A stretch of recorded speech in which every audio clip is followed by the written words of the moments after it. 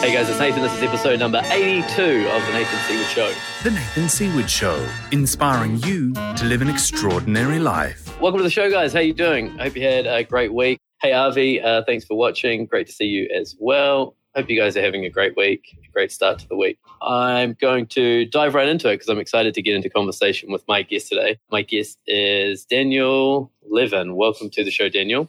Hey, great to be here. How are you, Nathan? Man, I'm so good. And again, thank you for shifting to today. It's really appreciated. Easiest thing in the whole world to do. Cool. So let me talk about you for a second. You walked away from an opportunity to run $1 billion business in order to hitchhike around the world, looking for happiness and inner peace. You also studied in a seminary for 5 years and left the day before you became a rabbi. And you also lived as a monk in a monastery for 10 years. You worked for Hay House in business development. You grew Hay House from 3 million to 100 million in revenue. Incredible. And like myself, you're a rare blend of businessman and mystic who sees the unseen. Is that a fair description of you? Way too fair. You know, what I always like to say to people is, as beautiful as that all is, and it comes off of my bio, so I'm guilty for handing you something, right? Sure. None of it really matters, does it? Because all that really matters today is, do we impact each other? Do we uplift each other? Do we say something or feel something in the quality of our voice or in the words that we say that allow people to start to look at life a little bit differently? If we do, your introduction to me could have been, he's lived under a bridge for 62 years. It wouldn't matter because what they've experienced in this moment is so beautiful. If that doesn't happen, none of what we say here really makes this moment any better for a person listening. So I really say, as beautiful as the past is, it's really the past. Let's really sort of see what we can create in this hour that we have together to see if we can blow people's minds. Why not? Yeah, it's this beautiful paradox of life. You know, the older I get, I think the more I understand the paradox of life, where we can celebrate the past and we should be grateful for all of our experiences.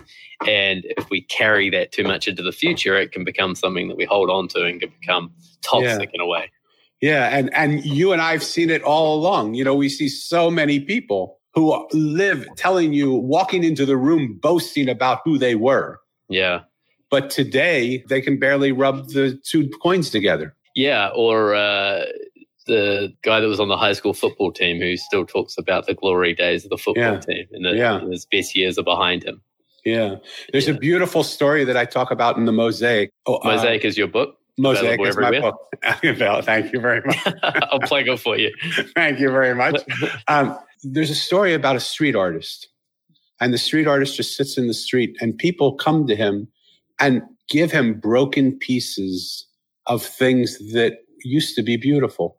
Mm. And because the street artist has tuned into things, like one of the beautiful things that I've realized in the world that we live in is everything in the world talks to us. I was just in a bead shop yesterday and the man was talking to me and he was telling me stories about these beads. And I literally got so intoxicated by the feeling of just the things that these beads were saying. But the street artist was talking about the fact that people come and give him all of these broken pieces. And when he sits with them, the broken pieces say, I wish you would have seen me when I was part of this beautiful vase, or I made the most beautiful frame, or I was part of this incredible, immaculate statue. And now I'm just a broken piece. And the mosaic maker, who is the street artist, looks at them and says, but if you were still that vase, you would never be able to be a part of what I'm about to create with you right now, because you cannot make a mosaic with a vase and a statue. And I mean, you can, it would be interesting, right? Yeah. But the beauty of what I'm about to do is put all of these pieces together and create something so much more exquisite than anything that you've ever been before. And so for me, the beauty of life is not who we used to be.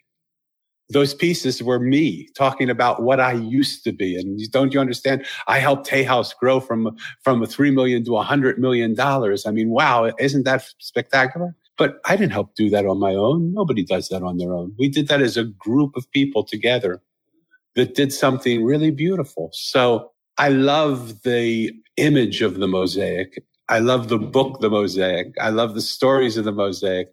But what I really love is the fact that its story is meant to tell us that on our own, we can only be what we can be. But together, we can be so much more.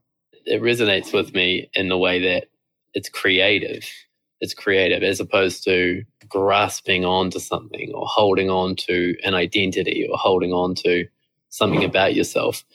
It's more of a manifesting creative way of being, where it's like, okay, instead of I can let go of who I was yesterday in order to see what this current experience brings me, see what I can create out of that. And when you just said that, I had such a rush because like, how beautiful is that? And how many people can do that? Not many. Not many people can say I let go. Like when I go to sleep at night, I leave the day to that day and wake up in the morning with this thought of what will today bring? And it becomes such an exciting, exuberant way to live life because we have no idea what's in store ahead of us. We have no idea what's around the next corner. And one of the things I say through Mosaic all the time is we are one piece away from an entirely new reality. If we can be open to it, if we can embrace new things. We are one piece away, even if we can embrace it. If we can embrace it, we can experience it. But we are just that one. I mean, one piece away from us is a whole nother world. Yeah, I don't know why this has come up to me, but it resonates with me in terms of income. And it's a funny place to go, but I think so often we have this identity of we're a $50,000 a year person, we're a $100,000, probably even like $1 million a year person. And we are that identity. And we can see a linear path, how we can slowly go up, but we can't imagine an identity where we're a $10, $20 million person or something so far removed, even though we may be one step away from that, if we could conceive of it. Well, in my life, I've watched it go both ways. You must have made a lot of money. I've seen people, myself also, and I've seen others. But I've seen people who had nothing that all of a sudden one day woke up and had everything. It was like they couldn't believe it. And they had been slaving away. And you're so right. The consciousness break. They talk about people who win the lottery, who have nothing. And in 5 years, they're broke again. Because they don't understand what to do with it. They just spend everything. But I've also watched it the other way. I've watched people that were living on top of the world suddenly lose everything. The beggar that I talk about in my book, the story of him sitting on the street, he was one of those people that I was fortunate enough to meet. And when I sat down next to him on the street, because I was going through a very weird time where I was feeling everybody on the street, and I was feeling their pain. Someone would walk by, they had a pain in their knee, and my knee hurt, and it made me trip over. Someone's heart was going through palpitations, and I could feel them. It was just so weird. It was this moment of connectedness that I very rarely have. And so I slithered over to where a beggar was sitting against the wall. And he said, "This is my spot. Get out of here." I said, No, you're completely okay. But whatever pain you feel is so much more comforting than what I'm walking by here. Let me just sit with you. I don't want anything from you. I just want to sit here and just recover. And we started talking. And I said, how did you end up being here? And he said, one bad moment from someone I believed in landed me on the street corner because I lost everything. So we have no idea what tomorrow holds. And we have to hold on to this moment, not because we're scared to let it go, but just because this moment has something that can give us all that we need. I told you before we came on, I'm doing this interesting experiment. You turned me on to the surrender experience or the surrender experiment, whatever that is. And I've got to read that book. What a fabulous idea. But I always spoke about a God. I call it God. You can call it the universe. You can call it whatever you want. I don't call it God in the Mosaic. I call it the Mosaic. So let's call it the Mosaic. That the Mosaic connected everybody to exactly what they needed. But I never lived that way. I always struggled to get my due. I always worked hard to be the best at what I did. I always did what I thought I had to do to make money. And so one day, just a few months ago, I said, I wonder if I have the courage to believe really in the thing that I tell everybody else to believe in. That this force, this mosaic, will take care of us. That if we connect to it, if we allow it to enter us, it will take us where we need to go. It'll make those connections for us. We don't have to struggle. We don't have to worry. That was never the intention. And so I'm about 3 months in. There are moments when I'm scared shitless, pardon my language. And there are moments when I feel so incredibly high. I feel happy and peaceful because everything right in this moment is fine. I have a beautiful roof over my head. I live in a great area of town. I'm a few blocks from the beach. I'm married to a wonderful woman. We have great kids. We're eating all too well. And yet, who knows what tomorrow will bring? Even whether I worry about it or I don't worry about it, who knows what tomorrow will bring? Is it this experience of, let me just say hi to Wayne and everybody else that's watching, by the way. Wayne, thank you for tuning in. If you have any questions or you want to contribute, feel free to comment. This is an interactive show. And guys, I'm so grateful for you guys to be here with us and joining Daniel and I. What I resonated with as you were talking is I've always had a great trust in the universe or something bigger or a source, or the fact that how I would describe my highest belief is that everything is happening to take me towards my highest expression, my highest purpose. Beautiful. And so it doesn't always feel good. It doesn't always look good. It doesn't always make sense. But if I can trust that belief that I'm moving towards my highest potential expression, whatever you want to call it, that empowers me. And as you were talking, I realized, and I trust that 83%. Right. And there's 17% where I still think I have to do my bit. Totally. And it sounds like you might resonate with that because you're a man of belief and faith. Yeah. And it sounds like you've gone to 100%. Well, yeah, some days, but there's some days that I'm at 0%. I am a disciple of a man by the name of Paramahansa Yogananda. I don't talk about it much, but I spent 10 years in a monastery, not under him, under one of his top disciples.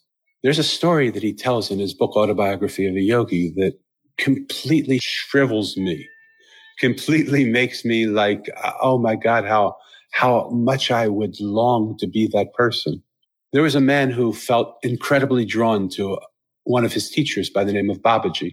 Babaji has taken the form of an 18-year-old boy and continues to stay as an 18-year-old boy throughout all of time. And so the story is he made a pact that he would stay on earth and protect earth, and Jesus would protect earth from heaven. And the two of them would make this joint partnership to watch over the earth and make sure everything goes okay.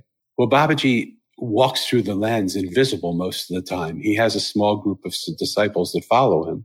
And this man said, my life isn't worthwhile if I can't be with him.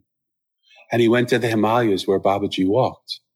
And he said, I'm just going to sit here. And I know I'm going to close my eyes. I'm going to meditate. I'm going to sit here. And I know when he comes by me, if he comes by me, I will feel him. And lo and behold, he's sitting there for years. And he feels this presence walk by. And he opens his eyes and he has the gift of being able to see Babaji passing by him. And he gets up and he runs to him. He says, Babaji, I've been sitting here for years. My life is worthless if you will not take me as your disciple. Babaji said, what would you do? He said, if you don't accept me as your disciple, I'll jump off this mountain. Babaji said, go ahead. And without missing a beat, the man ran to the side of the mountain and just jumped off without missing a step. Babaji looked at his band of disciples and snapped his fingers and said, we got some work to do. He transported down to the bottom of the mountain, put the pieces of the man together, hit him on the forehead, and he became one of Babaji's disciples at that moment. But he had to see that that was true. I thought, do I have that faith that I would run off that mountain? I talk about it, but do I have that faith? And this experiment that I'm doing is not to jump off a mountain quite yet, because I don't think I would. I hope I would, but I don't think I would. Where has it been tested? It's being tested financially is the biggest place. That's my big weak spot. My big place where I doubt is around income. And very common. Very common. And so I just said, I'm not going to sell anybody anything anymore. I'm going to try and make myself so intoxicating that if somebody wants something, even if they come and ask me to help them, I'm going to say no. I'm going to wait for them to ask me 3 or 4 or 5 times just to know that I'm not hypnotizing people or doing something to people and I've had people say, oh, I absolutely have to work with you. I said, okay, great. Think about it for a few days and call me back. I haven't heard from some of them. I have heard from, but it's about having the courage to know that there is something there that will take care of me. And if that something puts me under that bridge that I spoke about before, that's okay too. Now I'm married with kids. I don't know if I've talked to them about it, but I said, you don't have to come with me on this journey. You can do what you do, but I have to go through this. So far, we've been lucky. So far, we've been taken care of so far, but I still say so far. I still say, and what lucky. And what you said earlier is, so we've been lucky for $20,000 or $25,000, but will we be lucky for $20 million? And some of the things that I'm initiating right now are so magnificent that we'll never have to worry again if they come to be, when they come to be. And I know I'm being guided in this direction. And I would have never been able to do it if I stayed selling coaching packages. It's just boring. The surrender experiment, the way he defines it is, because we can get a little bit caught up, I think, around this in the semantics. And the surrender experiment, he talks about not honoring your personal preferences. So not looking at like or dislike. Mm-hmm. And so he spent his mornings meditating deeply and connecting with himself in order to quiet that voice, quiet the voice that has preferences. And we have lots of labels for that, right? Yeah. And then trusting what came into his awareness and saying yes to whatever was presented to him. So, it's very different. But as things kind of presented to him, there were things that talking about Michael Singer, who wrote the surrender experiment, he didn't look at them and go, oh, that's not something I want to do. He went, it's been presented with me and I trust it. Yeah. Well, I don't even think he gave it that much thought. He just said yes. It's interesting because clearly what I've done through the Mosaic is very different. But the story is about a boy who loses his parents 2 years apart on the same day. And when he asks the adults where his parents are, they tell him they're in a place called heaven. He sets out immediately to find that place called heaven. He has nothing. He doesn't even think to take food or clothing or anything. He just walks out the door and knows that he'll find this place called heaven. And yet the people that he meets along the way sort of surprise him because they're not what he thinks he'll meet. They're not the custodians that he thought heaven would have. They're a trash man and a street artist and a juice man and a blind woman and a homeless guy and a gardener. And he thinks, what am I doing with these people? Like, why would I meet them? But he says, I'm here with them anyway. As long as I'm here with them, why don't I listen to their story? And when he takes a moment to listen to their story, he realizes the person he initially saw is not at all the person they are. We always say, don't judge a book by its cover, but we all do, for the most part. And when he realized over and over again that what he saw was not at all what is, then it was only then that he met a monk who unzipped the sky and walked him through to a parallel reality where he met the wise one. And he thought, wow, this is fabulous. This is amazing. And then as soon as he had that thought, he was back on earth. And that's when he met street artists. So he met the wise one who gave him an experience of the Mosaic where he saw everything was connected. And the next moment he was sitting with a street artist looking at broken pieces and building mosaics. And the street artist asked him, Mo, what do you see when you look at these broken pieces? And he didn't trust himself enough to say, I see that beautiful mosaic that just has become broken here. He said, I see broken pieces too. And the street artist looked at him and said, do you think it's a coincidence that you were just with the wise one? Do you think it was a coincidence that you just had an experience of the wholeness of the whole universe? And now you're sitting with who was making a mosaic up there. And now you're sitting with a street artist putting together the broken pieces. This is no coincidence. This is our job. Our job is to reconnect the disconnected. And so he sets out. And so what I love about what you said about the story, the book, the other book, is that we can't afford to have doors open and not walk through them. We'll walk through some of them and they'll close, or we'll walk into a wall. So what? It doesn't matter. We'll walk through some of them and we'll feel like, oh my God, this is an opportunity. that opportunity will open up worlds for us. We're one connection away, one piece away. And when you realize that no matter how bad things are, how good things are, how troubled you are, how peaceful you are, you're one connection away from something entirely new. I was swimming in that story with you. Tell me. Floating through it. Yeah, let me just read Karen's comment here because I saw it there. Karen said, I had the wonderful pleasure of reading the Mosaic early on. Daniel was a gift, and his sharing of the Mosaic was such a treat. Karen, what a nice thing to say. When you can do something that touches one person and it gets that type of response, it makes life worthwhile, right? Absolutely. I remember when I started the show, 2.5 years ago, I just thought if one person listened, that would be enough. Yeah. Yeah, and now we have 3 listeners. So there we go. Very proud of that.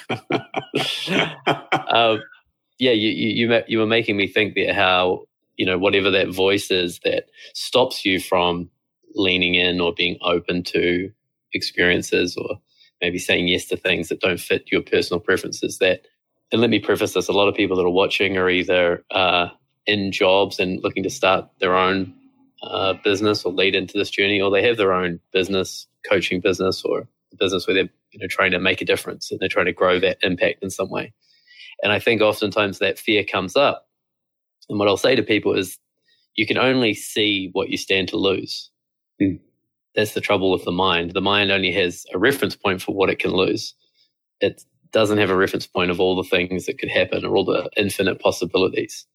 And so if you stay listening to that fear and you stay listening to those thoughts, it's always going to feel small and like you can lose something. Whereas if you could silence that and be open to this practice that we're talking about, surrendering or trusting something bigger, so much is possible. Yeah.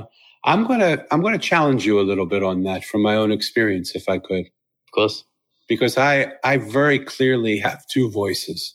I don't know if they come from the mind and the heart. I don't know where. I'm not that sensitive, maybe. I think they probably don't come from either of those places. But there is certainly a voice that I have that says, Danny, you are not good enough. And when I tell you what I'm about to do, you'll understand why. It scares me right off the bejesus. I mean, there is no fear level big enough to put this parameter on because I'm a visionary, but I don't know how to execute this idea. But there's another voice. And maybe it's not a challenge at all. Maybe you're saying the same thing. But my mind helps me occupy that space. My mind helps me grow that idea. My mind thinks through, how do we do this together? That says, you can't do it. You're right. But the force that comes through you can do anything. Let's sit down for a minute as if we were playing basketball. You're playing a great game. But when you think you can't make that shot, let's sit down now and bring in the guys that do think they can make that shot. And we have big guns behind us, whether we call it the universe or God or our helpers or guides or mentors or whatever we want to call it. We have big guns in our holster. And when we feel we can't do it, I say to people, you're right. Now let the one who can do it come through you. Tony talks about it as when Danny 1 can't do it, go into Danny 2. Reinvent that part and just say, okay, you're right. It's like a rocket ship that takes off. When it leaves the ground, it has enough thrust to take the rocket a certain height, but it's adding too much weight at one point, and they just let go of that part of the rocket ship in space, and it just ignites it further because now all that power is taking us something that weighs less. Do the same thing. Allow yourself to be that rocket ship. Let's not hold on to all this stuff that keeps us bound to Earth. It was great to get us to this altitude. But at this altitude, we need to be lighter and wiser and surrender more. And let that force come through us because there's nothing that can't do. And I'll sit there and say, even then, well, why would you use this broken vessel to do that? There's so many people that are more capable and more talented. And, sometimes I'll hear them smile and I'll hear the voice just smile and say, when you're broken, I love you more because what I give leaks out in so many different places. We don't have to wait for it to overflow. It can just leak out through all your holes. The world, here's one thing I would love to leave with people. Nothing is as it seems. Nothing. And when we start to think that we have a sense of what's going on, guaranteed, we have no sense of what's going on. We see what we see, but we don't see all the other things that we don't see. And the beautiful story of the Mosaic is about, just like Mo would look at these people and see one thing at first, and then when he sat with them, he would see something else. Well, the longer he would sit with them, the more he would see, if he would do that. And so what would we see if we could see what we don't see? We see 2% of the perspective of the world. What is the other, 358%? To make 360, I guess that would be 358. What would that show us if we could see that? What would we see if we could see what we couldn't see? What would we be able to do if we let our team help us? What would we be able to do if we surrendered to this force that comes through us? And that's just not a mystical God force. Those are people every day that are sitting around us that want to give us something. I interviewed a woman just the other day who was a nomad, who traveled for 2 years. She was 26 years old, corporate job, being very successful, decided, I want to get away from this. This isn't me, and decided to be a nomad. She went to 26 different countries in a year and was living the time of her life, meeting people, having fun. And suddenly she noticed her hands and feet were going numb. Within 3 months, she was a quadriplegic, and she couldn't get out of her chair. And I said, how did you deal with that? And she said, I loved my life when I was a nomad, and I loved my life when I was in that chair. I just loved it.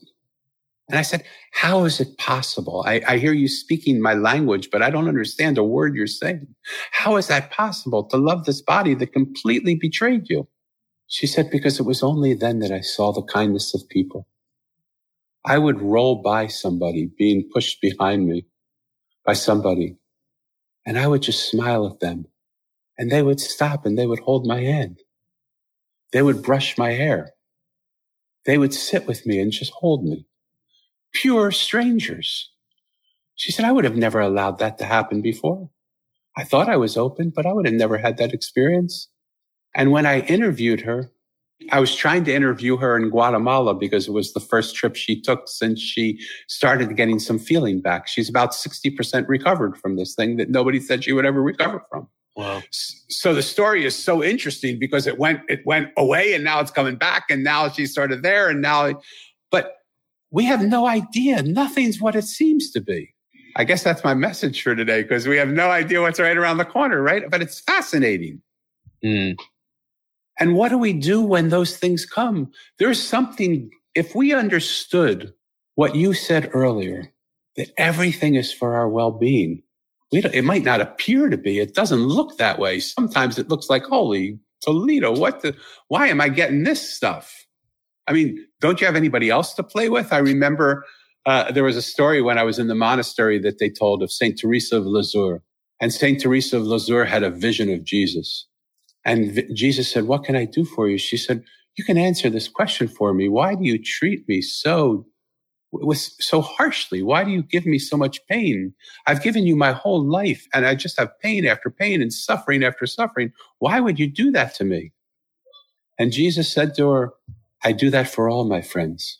And she, without missing a beat, said, no wonder, Lord, you have so few. Because who wants to put up with that, right? Yeah. But we don't even know why we're being given the things we're given. In that story, I do that to all my friends. Who would imagine that would have been the response? Yeah, it's often, my brother and I were joking yesterday because, he reminded me of something. He went into a 10-day silent meditation retreat. And I spoke to him just before he was going in and I said, well, I hope it's a horrible experience. Yeah. He reminded me of that when I was talking about my improv show. He goes, I hope it's a horrible experience because that's where you're going to learn. Yeah. So I think part of our gift as teachers or mentors or coaches or whatever label you want to put on it is to have the courage to take people into the fire I have people to take people into the darker parts of themselves or the scarier parts of themselves in order to see something bigger or get something bigger. So I see myself a little bit differently. And again, of course I would, because I'm me and you're you, and neither one's better or worse. There was a beautiful monk by the name of Thich Nhat Hanh, who unfortunately said this better than what I said, the way I could say it. And so I just love him, and I just say his name all the time and tell it the way he says it, because he captured exactly what it was that I was trying to do. I see myself as just this person that has the ability to hold this space. I used to hold it inside me, but it became so painful I couldn't do that anymore. So I just hold it out here.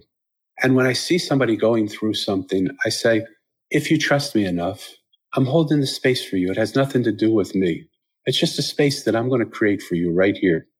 And if you want to, I'm going to hold that so you can pour all your suffering, all your pain, all your turmoil. Just empty it all into this bag. I won't take it anywhere. It'll be here for you whenever you want it. But just give yourself the opportunity to just empty into it.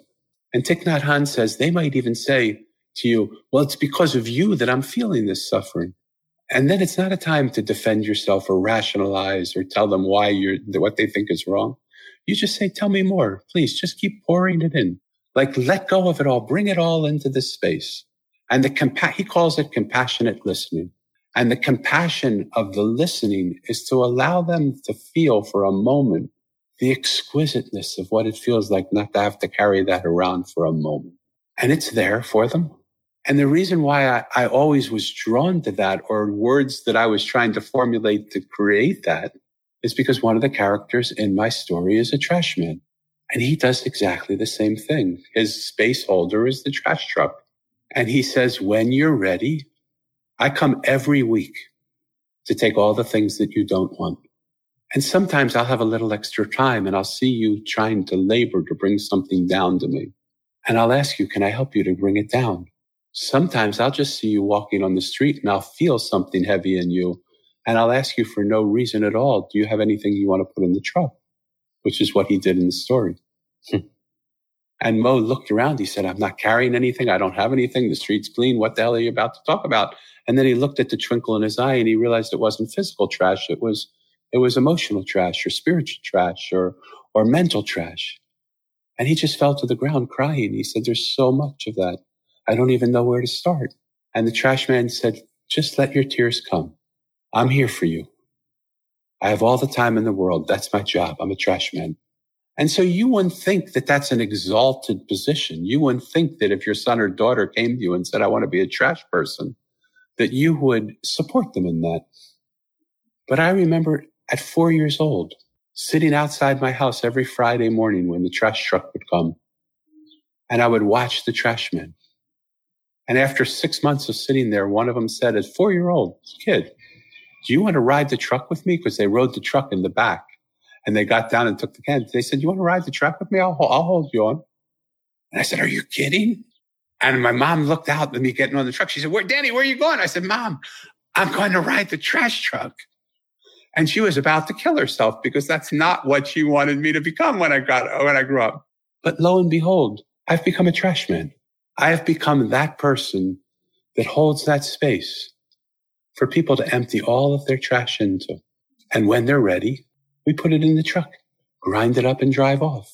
If my son would come to me today and say, I want to be that trash man, I would invest every dollar I had in that career because our world needs that trash man. I don't know how we got caught on that story, but I love that story. Yeah. It reminds me of our community. I run a small community program. There's 15 entrepreneurs in the community. And one of my beliefs and one of the mantras is that you don't need to wear any masks in this community, because so many people have to be someone, whether it's, you said it yourself, right? As you practice the surrender experiment, you're like, well, I still have to be a husband and a father. Yeah. Right. So I often say, like, when you come into this community, even just for the small time that we have together each week, you don't have to be a dad. You don't have to carry the weight of being a son or a daughter or a boss or a leader or an entrepreneur or a coach. Yeah. You can take those masks off and just relax. I love that. I would be a part of your community tomorrow. Awesome. So we're recruiting trash men, actually. Okay, I love that. I have lots of other skills. I can be a gardener too. Perfect. I can be a juice man. I can be all the guys in my book. They've taught me well. So cool. But so let's go back a little bit to a pre-conversation we had, because it's sort of as much as I've been pushing it down, and it could be semantics like we were talking about, and it couldn't be. It might not be. So I just want to engage for a moment in this conversation of how extraordinary we think we have to be. Yeah, because we started talking, part of my mantra is to help people create extraordinary lives. Yeah. And our community I just mentioned is called the Extraordinary Life Community. There you go. And the first time we got on the phone, you said, I'm not sure about this. I'm not sure about this phrase. Yeah. And somewhere along the line, I believe we've been sold a bill of goods. And the bill of goods is that ordinary isn't okay, that ordinary isn't beautiful. And yet when we look at the world around us, when we look at nature, the most ordinary thing in the world is a sunrise. There is nothing more magnificent than a sunrise. When we look at the world, we see the buds of flowers blooming after a long winter in the springtime. It happens every springtime. There's nothing more ordinary than that. We look at the very 24 hours that make up the course of a day, and we saw that night follows day and day follows night. Nothing more ordinary than that.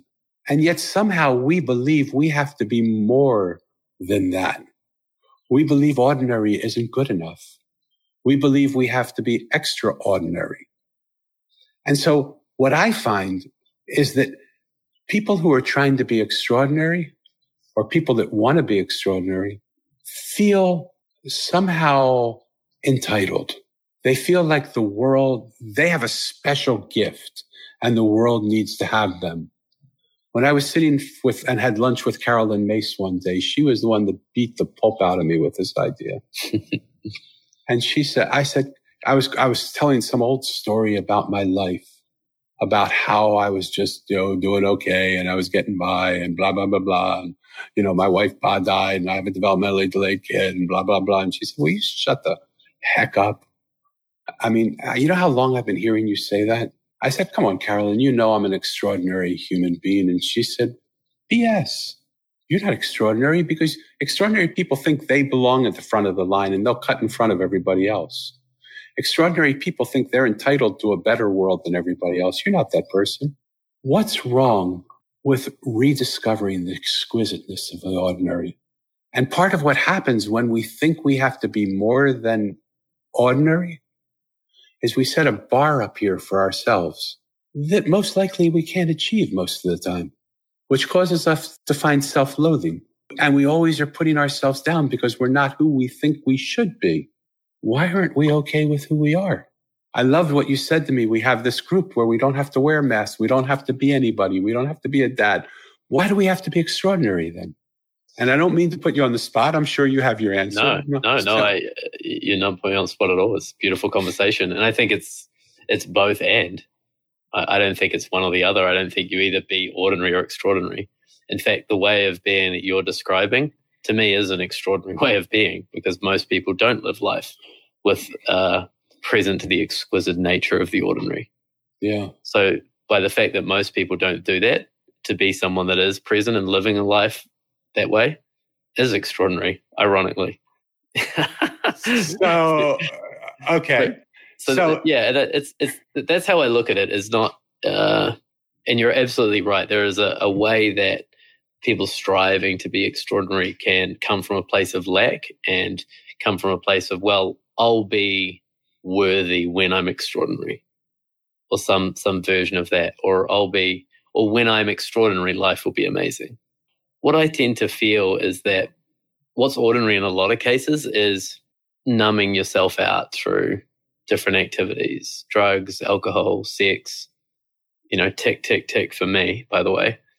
And so if you're someone that can not do that and can really face all the things you're avoiding and look to do all the things we've just spent 45 minutes talking about, being present, being in the moment, surrendering to your source, that is not ordinary in terms of that's not what most people It's not the experience that most people are having of life. So, first of all, I love the conversation and I love your input and I love your comments. But I really would like to ask people to examine the way they believe and the way they think.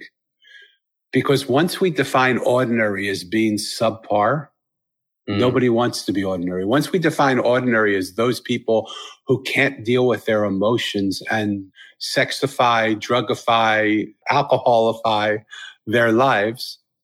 Okay. Yeah. And I've done it too. I'm an older man now, so it's less important to me because there is a certain contentment that comes when we accept the ordinariness of who we are. And that contentment. But that's extraordinary. No, that's not extraordinary. That's what you've given a definition of extraordinary too. But we've been taught so often that ordinary is bad, that we make the most ordinary things in the world extraordinary. I bet you would say to me, a sunrise is extraordinary. But we know the exact moment and the day that it's going to happen. It happens every single day. What's ordinary then? If it's not something that happens every single day and we can predict to the moment when it's going to happen. Those are ordinary occurrences. It isn't ordinary for us to get hurt, to feel pain and try and block our pain with activity. That's painful situations. That's pain response therapies. That's what we've grown to be. Ordinary is that we know that the day, sometimes it rains and sometimes it's sunny. But that doesn't make the day less ordinary than any other day. The flower needs the rain and it needs the sun. All those things make it. It's part of the whole totality of life. And when someone has the ability to live in the ordinary moment, we believe that's extraordinary. But that's not extraordinary. That's the ability to live an ordinary life in the ordinary moment. That's the ability to take each moment as what it is. That's not extraordinary. It's only extraordinary because the definition that we've given to it in the past has been, so few people do that. But I believe so few people do that because everybody's looking for where their superpowers are and here's where my costume is and here's who I have to be. And we silo ourselves in these silos that we don't let people see ourselves because we're scared to death of the person you'll see when you see me. So I build a silo and I paint it with what I hope you'll think I am. While all the while I'm sitting crying, shriveled up like a little baby, hoping you'll never look over the wall. That's not ordinary. That's pain. That's not extraordinary. Someone who walks out isn't extraordinary. Someone who walks out and says, hey, this is who I am, has the beautiful exquisiteness to say, I take myself for all my flaws, all my greatness, all my problems. I'm the most ordinary of all human beings. But we grew up with Superman and Batman, and we think Clark Kent is nobody and Superman is everybody.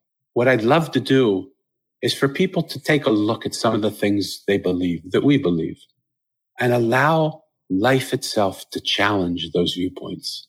And do you think that has a greater impact on people, that lens? Yes, huge greater impact. Because no longer are we striving to be something we're not. No longer are we trying to put out a persona of who we are to make you think I'm better than I am. Well, all the while, I know I'm not any good. When I know that I'm ordinary, then what happens is I look to the life that's inside me and I say, I'm just an ordinary guy. The power that comes through me is extraordinary. That's what has power. And I can surrender and I can humbly say, I can't do anything without you. I had a spiritual teacher who would teach and people would come up to him and say, that was an amazing talk. And he would point to the picture behind him and say, God's the doer. I didn't do that. This guy, he just did it through me. And one woman, I was standing with him when he said that. She said, well, I didn't realize it was that good. Right? But the ordinariness of a human being allows them to understand they are not the doer in any of this. Anything that comes through them because of this force that comes through. And the broken vessel that I am, that leaks out the goodness that's put into it, is only made better because it's so ordinary. As opposed to, no, I'm extraordinary and I'm the power and I'm the force. I love what Wayne's saying here, right? Yeah, I mean, it is paradox and it is profound. So I'm going to change my community name to Ordinary Life. There you go. What I would love to see you at least consider, people like, don't do it because I'm saying it. No, look, I'm with you. I'm being playful with you just for the conversation, but I'm 100% with you. But what I'd love people to do, how often do we challenge core beliefs that we have? Beliefs are just beliefs. They're not facts. If they were facts, they would be facts, not beliefs. Right? And so what we believe, we hold on to it and fight for it. We're creating wars in the country because of what we believe, but none of it's true. It's time for us to get back together and challenge what we believe so that we allow ourselves to be authentically us. And all too often, we believe what those around us believe, and we forget to believe what we believe. And so all I ask is challenge your beliefs. We talked about this last time we spoke. About you think that we need to stop having groups of like-minded people. Yeah, when I discovered my like-minded community, I was in bliss. I felt like a fish out of water who finally found my pond. And I was going, oh my God, there are other crazy mofos out there that think just like me, right? And I was so happy. And it made me so thrilled. But now when I look into the world, what I see is there are silos of like-minded communities that are getting bigger and stronger while the distance between those silos of other like-minded communities are growing wider and deeper. And we're fighting each other. The like-minded communities can't even embrace each other because they say, no, I'm like these guys, but I'm not like you. And it's causing separation. It is the opposite of the mosaic. It is the opposite of what nature does. Birds, when they fly, I'm having a great conversation with this guy who does something called swarm intelligence. And we're going to use the technology to create and problem solve the world that we live in. When you look at the way birds fly, they don't fly because a leader says fly here. They fly because they all feel in the same moment where to go. They fly in a swarm. Fish do the same thing. Bees do the same thing. If species of lesser intelligence would look at the way we make our decisions, they're laughing, saying we're supposed to be lesser intelligent. They operate in solo environments. They operate like-minded communities, reinforces people who think one way. It's time for those silos to melt down. It's time for us to be in the fields with unlike minds, because that's when innovation happens. That's when creativity happens. That's when new things happen. That's when miracles are discovered, because when I continue to see the world the way I see it, I'll only see what I see. But when I invite you to see the world, show me the way you see the world, I have an opportunity now to see something I never saw before. And I experienced this in my improv class because it was 15 people that had nothing in common. Yeah. There was a 75-year-old guy there, retired from ad agency 20 years ago, just looking to try new things. Yeah. And there was like the 25-year-old woman who just graduated her MBA at Columbia. And then there was the struggling actress. And then there was me, the life coach. So it was just this phenomenally weird group of people that didn't, on the outside, have anything in common. And boy, that was refreshing. Yeah. I want to highlight that one thing you said, because I think the world right now sees our differences because we see on the outside we have nothing in common. But I had the good fortune to travel the world a lot. I had the good fortune to be with the richest of people and call them my friends, and be with the poorest of the poor and call them my friends.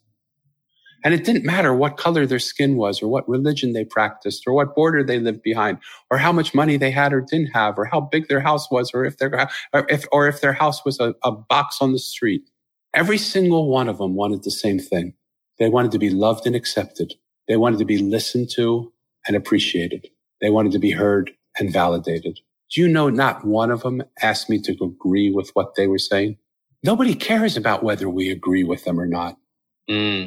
All they want is for us to be heard, to be loved, to be accepted. And that's something we can give each other. But as long as we're in our silos, it's harder and harder to do. As long as we don't challenge our realities, it's harder and harder to do. Because if I'm a socialite and I'm sitting next to a homeless guy, how can I share anything? Because outside our differentials are so big. But inside we all bleed. When we're pricked by a pin, we all bleed the same color of blood. We're far much more in common.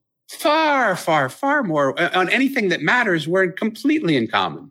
On all the things that don't matter, we're not in common. And all the things that don't matter are creating the world that we live in, which is a world and incredible disharmony. And that's why the mosaic for me is so important. Because if we could see the person we don't see, if we could see the beneath the superficiality differences and see who's really there, we would see we're looking in a mirror. They just happen to look a little different, but they're the same as us. And in reality, they are the same as us. Quantum physics is telling us we're all made up of energy. We're not made up of solid mass. And so what they're inhaling, I've just exhaled, and vice versa. And the atoms of Mahatma Gandhi are in the air that I'm breathing, as are the atoms of Hitler. All of it is available to us if we just choose what it is we want to inhale. Anyway. Can I ask you a selfish question just to shift that slightly? Totally. I'm a huge fan of Wayne Dyer. I know he's, one of the first and most famous Hay House authors. Yeah. And he still has a podcast episode that puts out old recordings of his show, his radio show. And so I listened to a lot of that, and there's a meditation that he recorded that I listened to. And to me, he is so alive. Like, he's so alive. He's like the grandfather that I never had, just with wisdom. And when I hear his voice, like in these very headphones, I feel so connected to that man and his message. So selfishly, having worked at Hay House, do you have any Wayne Dyer stories that you can share with us? He was not the first one to come to Hay House. It actually took a long time for him to come to Hay House. Right. And part of the way that he came was because the way I started at Hay House is I thought, Louise is drawing about 1,000 people to talks on her own, Louise Hay. Mm-hmm. And She's the founder of Hay House. She's the founder of Hay House. Yeah. It's her company. And I was in a yoga community, and the founder of our yoga community was drawing about 200 people. So I was always looking, how could we expand the amount of people that he could get in front of? And how could she expand the amount of people that she could get in front of? Because again, certain people like her that would never have heard him, and certain people like him that would never have heard her. But they're what they're saying, people would enjoy, I think, if they only had a chance to do it. So I thought, why don't we create something together? And I went down to Hay House. I was working in a different company then. I went down to Hay House and I said, hey, why don't we do this? And would you be willing to do it? I'll do everything. I'll do all the work. Will you just support me in doing this? And that's not financial. That's not anything. Let's just build this together. And they said, absolutely, let's do it. And so I said, well, if we're going to do it, why don't we get a couple more people? And why don't we make the day have 4 people rather than just 2 people? And they said, great idea. Who would you get? I said, well, there's a guy that his publisher doesn't even know how to say his name. They call him Wayne Dwyer. Why don't we try and get Wayne to come on the stage and do something with us? Because he's a great speaker. And they said, okay. He said, well, what year is this roughly? This is, it's got to be like 1997. And I said, you know what? I'm going to expand it one more person. And I said, we have another woman that I bet we could get pretty easily. She used to be really well known. She did a book called Creative Visualizations, but she's sort of coming down the hill now. But I bet she would like to have another opportunity. Her name was Shakti Gawain.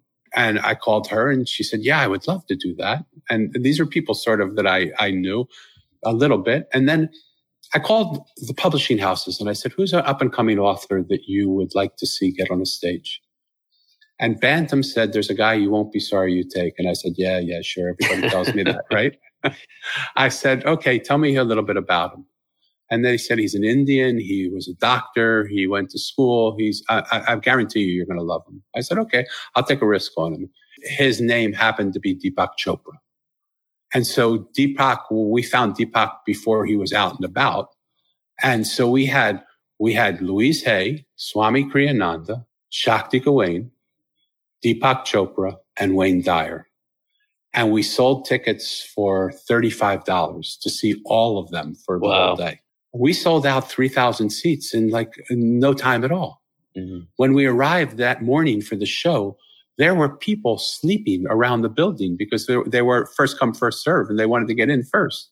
But I remember the first time I went, Wayne was giving a talk, and I went to his talk, and his manager was a woman by the name of Maya. And I was wearing a white suit, and I came to see them, and Maya she said, oh my God, I felt like you were this angel. I was fit then.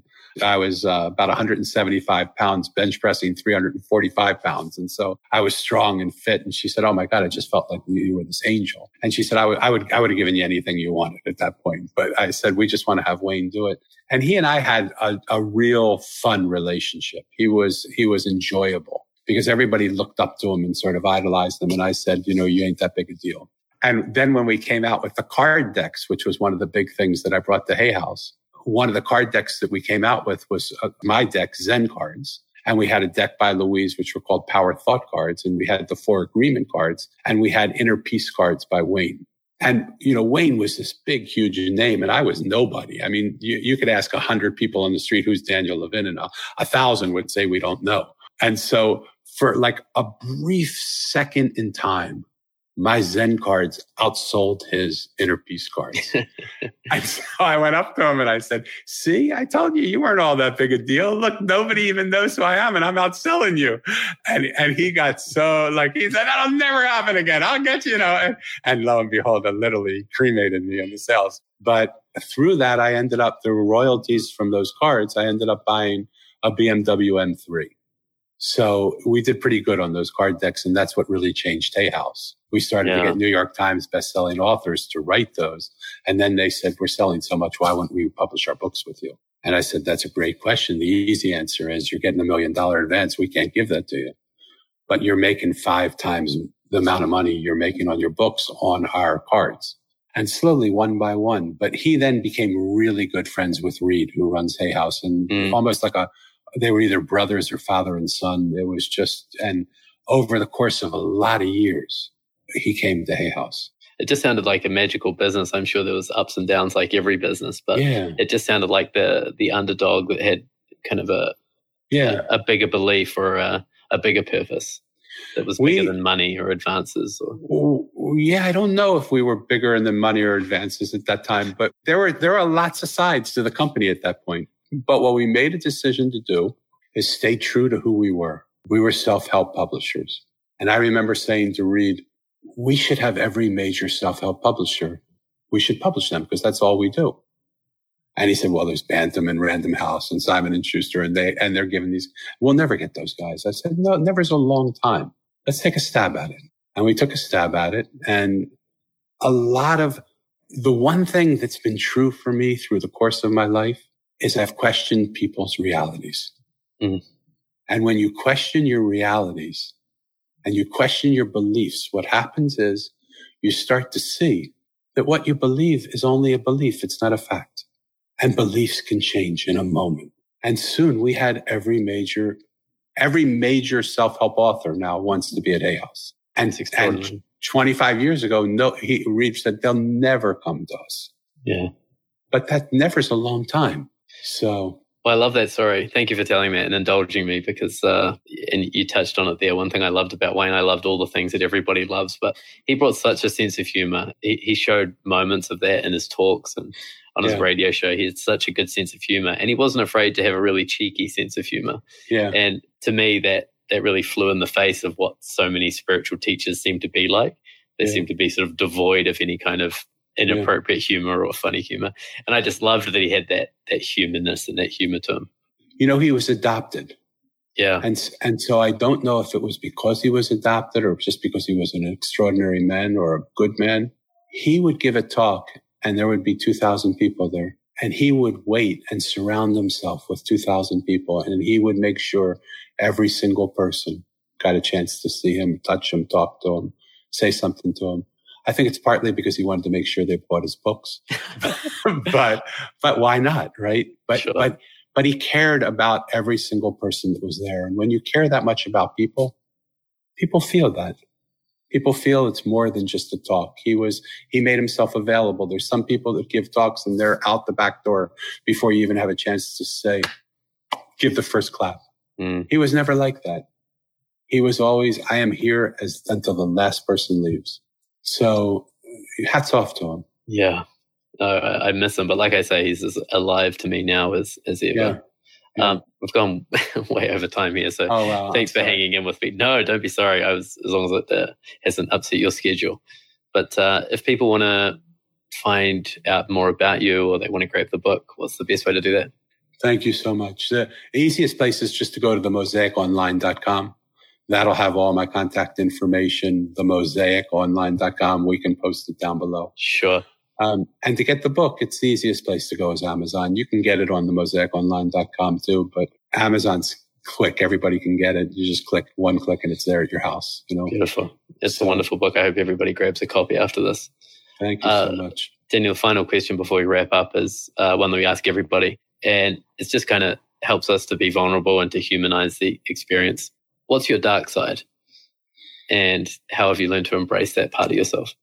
I think my dark side is the thing that's kept me from actually being more well-known than I am. Because one of the things that happened at Hay House is I watched in 100% of the cases, not 25, not 55, not 85, not 95, but in 100% of the cases. People got caught up in who people around them thought they were, and it changed them. And I always thought, I don't need to be a bigger whatever than I am. Not complimentary word, I was going to say, but I don't know how clean. I don't know if we have to be explicit or clean on here. Not at all. Okay. So, people went from beautiful human beings to some of the biggest assholes you ever want to meet. Mm. And it's completely understandable. And you start giving talks to 4,000 people, 5,000 people, and people come up to you and say how much you've changed their life. You start to believe that. And in one part of that is really good because you realize, just like we had the one person say, what a pleasure it was to read your book. How fabulous is that, right? It's beautiful. When you get 3,000 of them, 5,000, and it happens 300 days a year, you start to believe that's who you are. You start to become entitled. They started to become, there were certain people that would say, we only want green M&Ms in our waiting room. They were no longer the person that I found or we found together. They become something else. And I remember sitting with one person and he said, if that ever happens to me, Danny, I want you to bend me over and kick me in the butt. And I said, really? He said, no, absolutely, really. I said, okay, bend over. And he said, no, I'm really serious. I said, no, I am too. Bend over. You just told me you wanted me to do that. Bend over. And he walked out and he didn't talk to me for 3 years. And I said, either you want that to happen or you don't want that to happen. If you want it to happen, ask for it. If you don't want it to happen, just be quiet. I remember. So you think like the dark side for you is the part that's avoided the limelight or avoided putting the dark side of me. The dark side of me is the fear of what my power could do, because I know what I do. I know what influence I have. I mean, even in talking to people, I'll do podcasts and people will say to me, there's something about your voice. I feel like I'm almost hypnotized. And I don't have any idea what that is. I mean, I know that I've meditated for 45 years and I have a calm presence, but what that power can do to people and what I've watched it do to people and what I've watched myself do to people, no one is clean. Everybody, the beautiful thing about a yin yang is it's a white with a black dot or a black place with a white dot. All of us have some of that in there, and watching that in me and checking that in me. In my book, I call him the beast, and we all have that beast in us. And that beast gives us our passion. It gives us our fire. It gives us the ability to overcome obstacles, but it also gives us the ability to say, "Arrgh!" And we're not going to put up with anything. We're just going to run where we want to run. There's nobody that can control us, nobody that can tame us, nobody that can do anything until there is somebody who can. There's always someone bigger and better. Great answer, Daniel. Thank you for spending this time with me. I just want to acknowledge your presence. I want to acknowledge your warmth, your openness, and just your ability to share this message. Thank you. It's my honor. And as soon as you start the Ordinary Men's Club, I'm happy to be a part of it. Founding member. I'm happy to do it with you, brother. Thank you for having me so much. Thank you. I really appreciate it. Thanks, Daniel. Big blessing. Ciao. Thank you. Guys, thank you for tuning in. Thank you for all the comments. Wayne, Karen, Donna, really appreciate you guys coming and hanging out with, as always. If you think someone would get something out of this, please feel free to share it around. Every time you like the show or give it a comment, it helps us spread it to more people. So if you think someone would enjoy this, please, I'd appreciate it, and I'd love you to spread it around. Guys, thanks for being here. Don't forget to check out the Mosaic online to check out all of Daniel's work, and I'll be back next week with episode number 83 of The Nathan Seward Show.